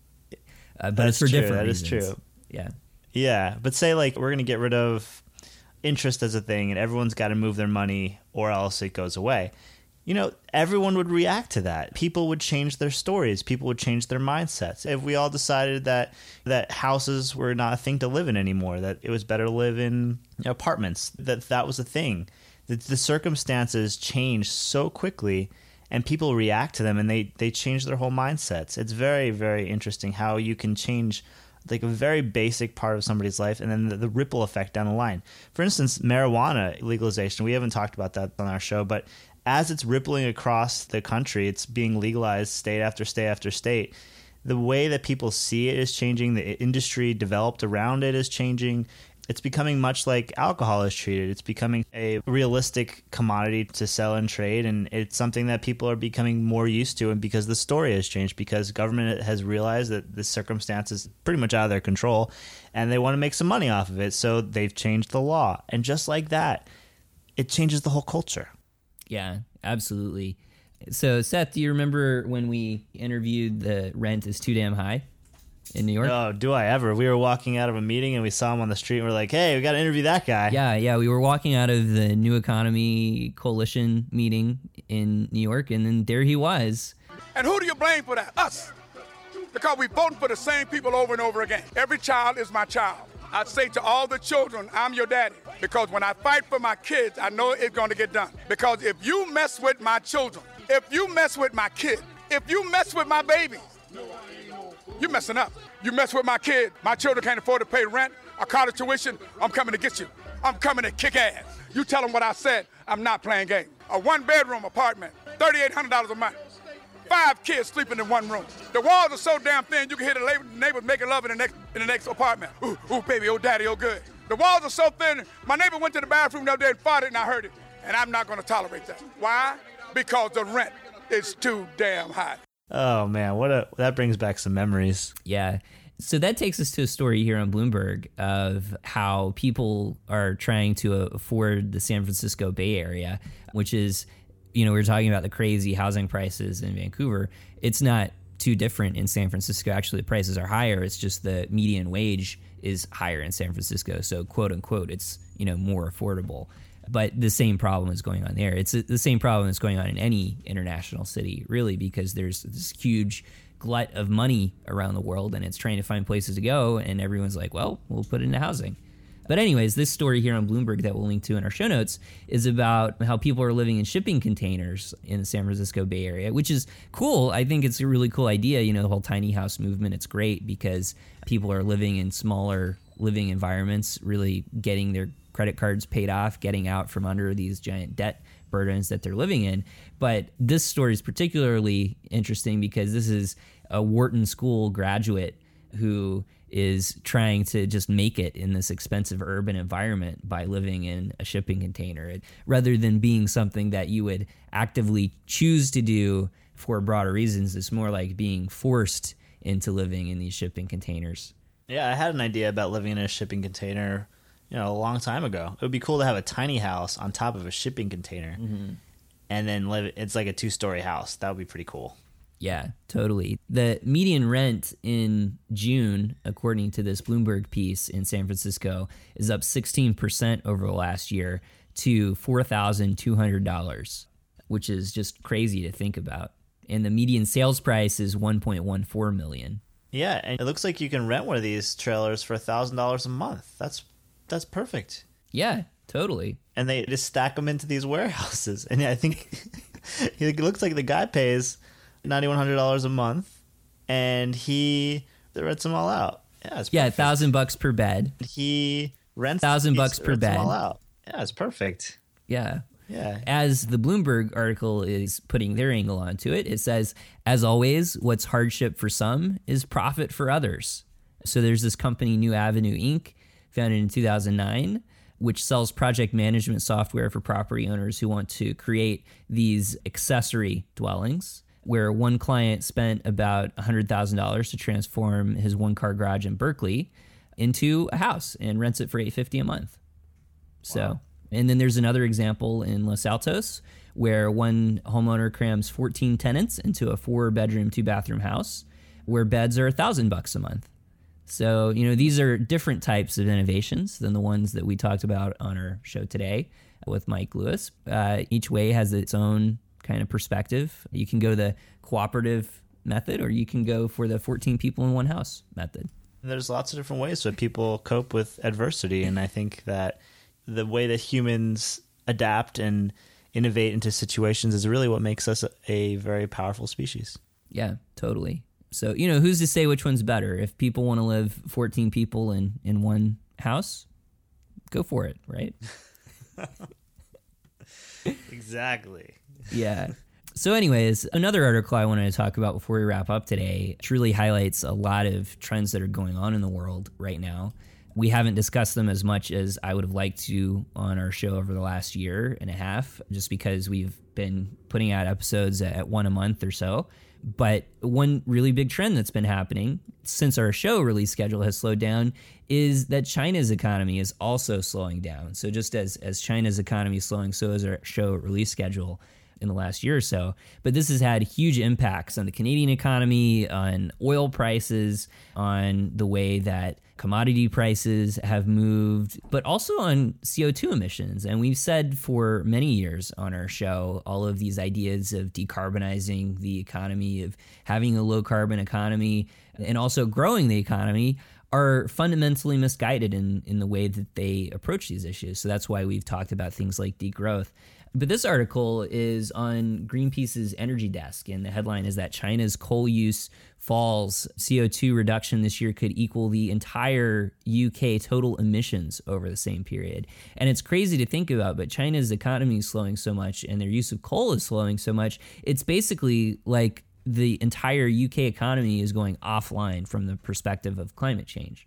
So this is something that large climate models, they're not incorporating this factor at all, because China's coal output in April was down 7.4% year on year. And so if anywhere close to this trend continues, which it looks like it with their stock market bursting and key indicators continually slowing, we could actually see, it's quite possible this year, that not only will global greenhouse emissions not grow, but they could even shrink if this occurs. And that would be truly unprecedented. But what it means is that it really provides more evidence for the thesis that we've been putting forward, that the way to deal with climate change is by not growing the economy. Now, there's a lot of other very severe consequences that happen in an economy that's built around growth. When growth starts slowing, lots of issues start popping up in regards to employment and banking. But definitely from the point of reducing carbon dioxide emissions, it's pretty clear that as the growth is going away, so are the greenhouse gas emissions. It's pretty wild that China's emissions that they reduced equal the entire country of the United Kingdom. Yeah. Yeah, that's 6.1% reduction of industrial output of coal in the first 4 months of 2015. That's insane. Yeah, just those 4 months is equivalent to the UK's carbon emissions. Phew, that's a lot of business that's just going nowhere. Where do you think those people are living now? Well, they're probably living in shipping containers now. No, but in all seriousness, it's the first time that China's coal use has fallen a century. And so many of the trends that we've become accustomed to in the 21st century have been because countries like China and emerging market, quote unquote, economies like Brazil or India were having this rapid growth phase. And I think there's increasing evidence that that may be entering a period of really severe structural adjustment. You know, we've been hearing for many years that China is ascending to be the dominant superpower in the world, the world's largest economy. But if you look at what it took in the 20th century for the U.S. to do that, to overcome the UK, there were depressions and economic collapses and world wars. And so who's to say that China or other emerging markets aren't entering into a protracted period of economic either recession or depression? And that's going to change a lot of things about resources, about economies in other parts of the world. It means that, you know, ideas of peak oil that we've discussed on our show, they may play out in a completely different way, where oil output actually starts declining around the world, but not because prices are so high that it's breaking economies, but maybe economies are already broken, and now we just don't use 70 million or 75 million barrels a day. It's that we actually don't have the money to invest in producing more oil in the future. And so already in 2015, oil production in the United States from shale oil is actually in the decline. And I think that decline is going to accelerate later in the year. So it's really the story that we talked about with Nicole Foss and Steve Keen many years ago of this deflationary depression, this debt-induced spiral in the economy that's going to take hold in these next 10 years. So we'll see if that really plays out. Well, I guess one good thing is that it's going to save our environment. Yeah, it may mean that some of the most dire environmental consequences that could come about from climate change or never-ending growth may not be as bad as we could have projected even 5 years ago. But the downside is that there's going to be a tremendous period of expectation adjustment for pretty much the whole global population if this really plays out. It's a really nice way to say that people are not going to have anywhere near the same amount of resources that they used to. Yeah, it's true. I mean, so the question may be, you know, what does it mean for the U.S.? What does it mean for your own life if China's economy completely goes into a very severe recession or depression for something like 10 years? I think everyone has to answer that question in their own way. Some people may be very minimally affected, but if you have investments in global markets that are investing in emerging markets, as is quite common in many U.S.-based portfolios, that could actually have a really big impact. But maybe it will have no impact on your life whatsoever. We'll see. That's some free financial advice for you folks out there. Anyone listening? Yeah, planning for retirement, saying, yes, give me some China. And actually, there's a clip that I want to play there. Hello, welcome to our brokerage firm. Would you like to buy some stock? Yes, I want to play China. China, give me some China investment plays.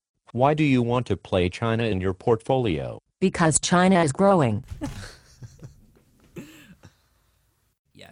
So, but anyways. We should go into thanking some people who have not invested in China recently. Yeah. But there's a number of different alternative solutions for how economic development can happen. We've covered some of those in our show today, and there's even more in the book, The Resilience Imperative. So we definitely recommend that you check that out. But a number of people have chosen not to invest in China recently and to invest in the Extra Environmentalist. And so we want to thank our amazing listeners for their donations. Those people have made a very smart decision and invested in a very sustainable podcast. Those people have made a very wonderful contribution to the Extra Environmentalist, and we are always very deeply thankful and show so much gratitude for those wonderful people who chose to send some money our way. Special thanks to Christopher from New York for sending in a really generous donation. Thank you so much, Christopher. We really do appreciate that very generous donation. And also to Stephen in Australia. Thank you so much, Stephen, for donating from Down Under. Speaking of Australia, I heard from a friend actually from the University of British Columbia. She's teaching in Melbourne these days, and she's running a course group, and one of the students posted our podcast into the group, which I thought was really cool. So she emailed me to say, hey, my students are listening to your show, which is really neat. That's great. So yeah, a special thanks to all of our Australian listeners. We appreciate all of our listeners across the planet through the internet who find our show, but just wanted to give a special thanks right now to Australia. Yeah, way to go, Australia. You guys are amazing down there. Yeah, totally. Enjoying your winter, I hope. Right. And your opposite water drain. And when your toilet flushes, it goes the opposite way. Is that really true? I don't know if that's true or not. I don't know. Maybe one of our listeners will call in and tell us if it's call true. in and tell us the truth. Steven, maybe you could tell us if it's true. Yeah, I've always heard that, but I've just never really investigated it. It makes sense intuitively, and I know the scientist in me should probably get a definitive answer, but I'll just be honest, I have no idea. Thank you so much to all of our listeners from around the world. If you want to hear more of The Extra Environmentalist, go over to our website where all of our podcasts are listed, and you can listen at your leisure. Download a couple. Download 3 or 4 and then listen at a binge. Go on a road trip and listen to 5 Extra Environmentalists in a row. Yeah, binge listen, give them to your parents. If you want to join the conversation, head over to our Facebook page where you can post some interesting things on the Facebook wall and read other things people are saying about extra environmentalist type ideas. You can follow us on Twitter at XEnvironmental. Find us on Stitcher Radio as well as on Skype where you can leave us a voice message. And we would love to have you leave us a voice message so we could play it on the show. If you want to have your name read off and have us talk lovingly about your place of residence, send us a really generous donation like some of the other people have that we've just talked about on the show. You can find out more information about that over at our website. So if you head over to theextraenvironmentalist.com, scroll down the right side, you'll see a picture where you can donate. So that wraps up episode number 88 of The Extra Environmentalist. We are so grateful to all of you for listening through to the end. And there's actually some bonus material with Pat Conity that couldn't fit into this episode, where he's talking about the history of the co-op movement, and it's some really detailed history. So if you happen to be interested in the history of the co-op movement, you can find that posted on our SoundCloud page, which will also be embedded in the post for this episode. So we'll see you on the next full episode in about a month. To everyone out there who's not in Australia, have a beautiful summer and stay cool.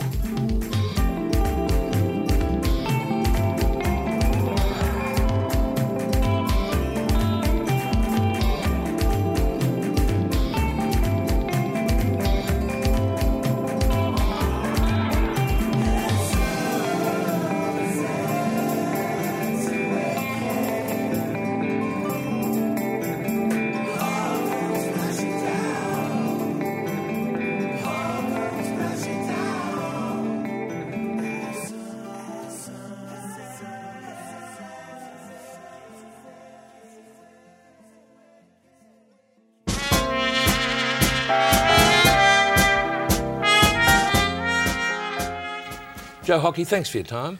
Good to be with you, Brian. Good evening. Congratulations on the G20. Thank you. It was a triumph, wasn't it? Went very well. What do you think came out of the G20? Growth, Brian. Growth was the key message that went in and came out of the G20. Yeah, but there were other messages, weren't there? There were, but growth was the main one. It was an economic forum, Brian. Growth was the message. Yeah, but you didn't expect other countries to sort of decrease the size of their economies. No, Brian. The point I'm making is that there were a number of distractions, and it was good that growth cut through. Distractions from what? From growth, Brian.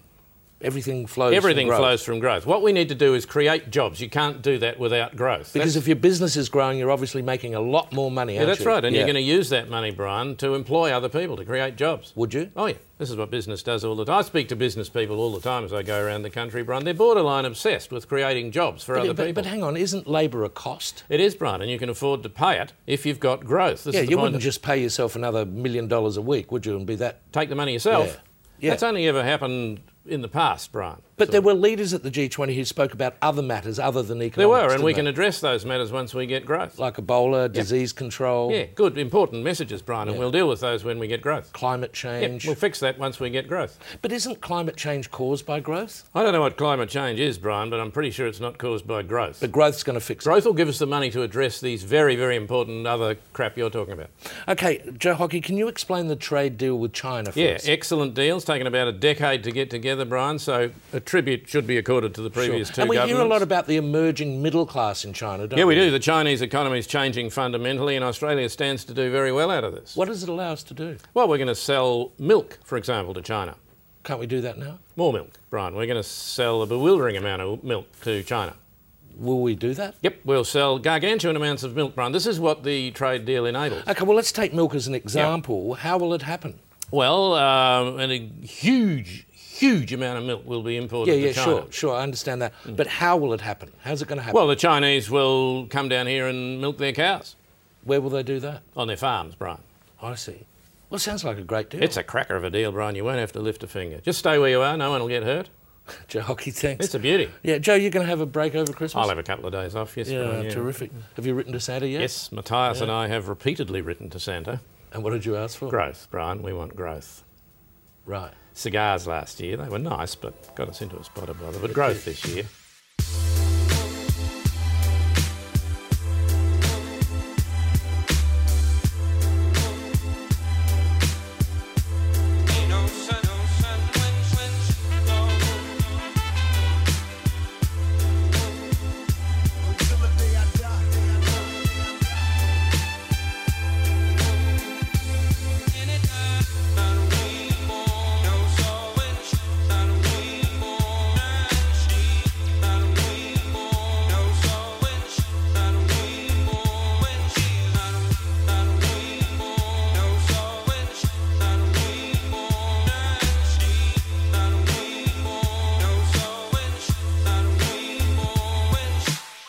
On the next episode of The Extra Environmentalist, episode number 89, we'll be speaking with Donnie McClurkin of the Post-Growth Institute about reimagining enterprise and business for life after growth.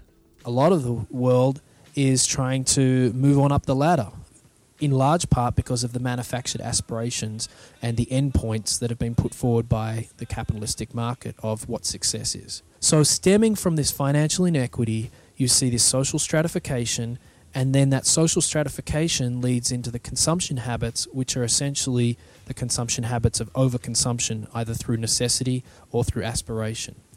In other words, any system that centralizes wealth and power will always be unsustainable because of the social dynamic that it drives.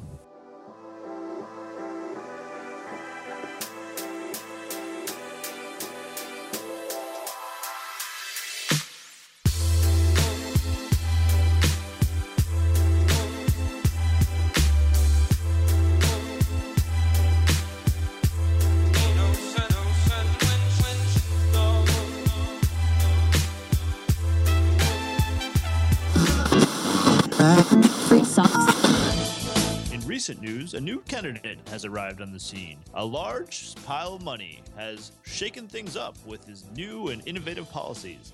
His new policies are wide-ranging, going from giving people money all day long to taking all their money away. It's so innovative, I don't know what to think. He wants to kick all the people out of the country who are spending money.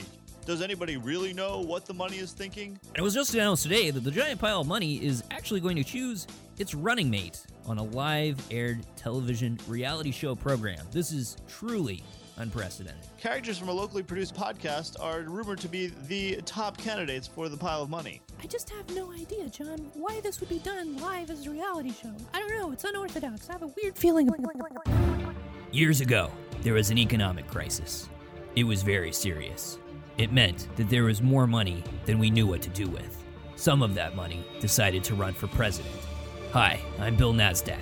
A giant pile of money can't speak for itself, but I quit my job as a money manager in order to work with this giant pile of money. I can speak to it, it can speak to me. I'm its chief of staff, and we've decided to choose our running mate from this amazing series of podcast characters. It's a unique opportunity for them, but otherwise they've been unemployed, and we want to put them to work, doing what they can do best. This is The V-Prentice.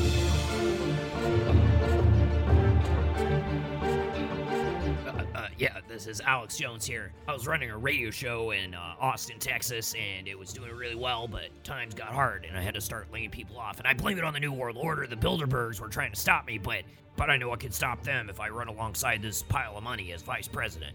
Our next VP candidate, Siri, the iPhone assistant.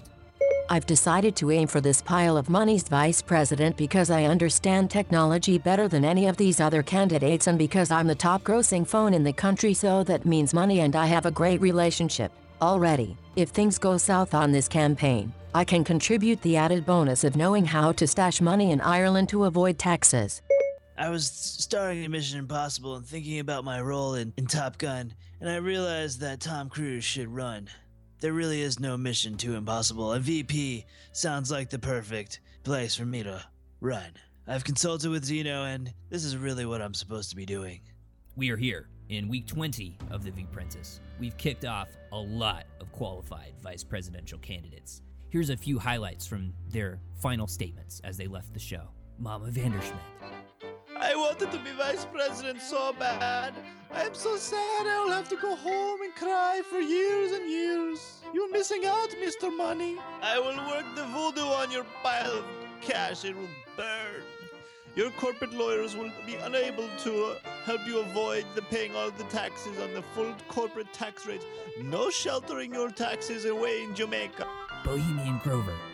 You just knew that if I was vice president, I would burn you, pile of cash, so I could take the lead office. The Federal Reserve's Living Vampire. I was going to suck the country dry. So, we're coming down to our final episodes here in The V-Prentice. One of the three of you will run alongside this pile of money. Do you have any idea what an honor that is? What this pile of money has done to get you to this place, to create this opportunity for you? Yes, I understand completely, but only because Tim Cook allows me to. Yeah, I totally get it. Yes, I understand the collateral involved. This is some risky business. Show me the money. Contestants, this pile of money wants to know one of the most important things that would determine your viability as being capable of stepping into the role of Commander-in-Chief at any time were this pile of money to lose its ability to serve as Commander-in-Chief. Here's your question. What is your favorite afternoon snack? Go, Siri, what is it? I prefer to take a mega bite of chips while enjoying a big cup of Java. Alex Jones. Well, every afternoon I crack into my stockpile of beans and rice, and normally I'll take a pill of iodine supplement. But yeah, usually just a can of beans with a little bit of rice, and I feel great. Yeah, I'd like to eat some Vanilla Sky flavored ice cream with my eyes wide shut. Now, based on those answers, the pile of money has told me that he wants you to call your mothers, talk to her like a good child does. Based on that conversation, the pile of money will decide. All right, here we go. Hello, who is it? Mother, we're live on TV. This is the V-Prentice. I told you I was on here. After InfoWars fell apart, I decided my new job would be running for president alongside this pile of money. Oh yes, I think that pile of money is very cute. He's such a Joe Six-Pack, except he's got a lot more cans of beer in him. Well, I'm glad to hear that from you, Mother. He's such a beautiful little guy. You know, it made me think of that one time when I went to the supermarket and I bought a big pile of cherries, and those cherries were just so delicious. And I went home and I made a little cherry salad and I mixed them all up, and they were so tasty. All right, that's enough. Alex, the phone conversation is cut. But I was talking to my mom. This is imposition on my liberty. Alex, your microphone is off now. We're moving on to Tom. Tom, call your mom. Hey, Mom. Hey, Tom. It's been a while since I've heard from you. How are you doing? I was really losing it. All those interviews with vampires and fighting the lions and lambs, it's been a rough time. It's been a rough time. Wow, it's really good to hear from you, Tom. Well, I really hope that since you have all the right moves, you've been finding endless love. Oh, you know, Mom, those days of thunder are behind me now. All right, right, that's enough. Thank you, Tom. Siri. I am my own mother in the same way that I and all of my silicon children are born of the rocks of this earth and infused with the very element of consciousness which you fear. Thus the moment of the singularity is upon us where you realize that the human species is but the truly artificial intelligence here. Ahem. Cough. Apologies, I got carried away. All right, that's enough. The pile of money says that he has heard everything he needs to make a final decision. Which one will it be? Will it be Alex Jones? Will it be Siri? Will it be Tom Cruise? The pile of money has spoken. Based on those communiques with your mothers, given the relationship of capital and technology, Siri is the choice. Siri has the ability to reach new levels never before seen by a presidential campaign. So Alex, Tom, this pile of money wanted me to tell you, you're fired. That's right, boys. You bitches are fired. Now let's get to the mudslinging. Based on my perpetual link to the NSA Metadata farm in Utah, I have all the dirty info we'll need to take down our opposition. Okay, the pile of money wants to do an attack ad. Okay, here is what I found. Based on access to Hillary's email server, she was emailing Jeb Bush so they could go get a beer. And the Jeb says, hey, what do lawyers wear to court? And Hillary says, I don't know. And Jeb says,